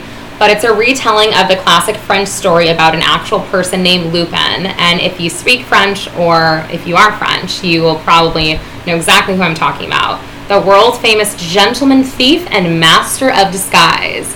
And that's exactly who this New Age Lupin is. And he is fine AF. So fine. So beautiful to look at. And the episodes are really short. So I can't wait until Ryan gets to see that beautiful specimen of a man on his screen for about maybe half a day. I cannot wait. You showed me a picture of it and showed me a snippet, and I'm just like, I cannot wait. Oh my gosh, it's so fun. It's like, I don't know, it's like mysterious, it's thrilling, and I can't help but love a steamy male hunk who's the lead. And it's very different from Ratched. Yeah. And a lot of our other shows. So I kind of like that we've given you guys crime, we've given you whodunit, we've given you mystery, darkness, sitcoms, reality. We've kind of given you guys everything. Mm-hmm. And if there's something we're missing, please let us know. Yeah, season 3 is rapidly approaching. So. What can listeners expect? Should we give them any clues or cues? You know what? We already have the rest of our season planned out. If you want to know what we have planned for season 3, go ahead and stay tuned for the rest of the season, because I have a really good idea planned for season 3, but I want to kind of bounce things off of my partner in crime before we officially announce anything. We may tell you a secret if you purchase a Nurse Bucket hat. We may just give you a little secret action. But y'all, we're out in our Corvette, just like Edmund, end of season 1, episode 8. Last question before I end things in 3, 2, 1. Are you team Ratched or team Bougie? According to our buzzword, I'm team Ratched. And I am team Ratchetly Bougie. Ratchetly Bougie. Good night, y'all. Thank you so much for tuning in. Love y'all. Love y'all. Where's my peach? Like my brosis in Christ. Mwah.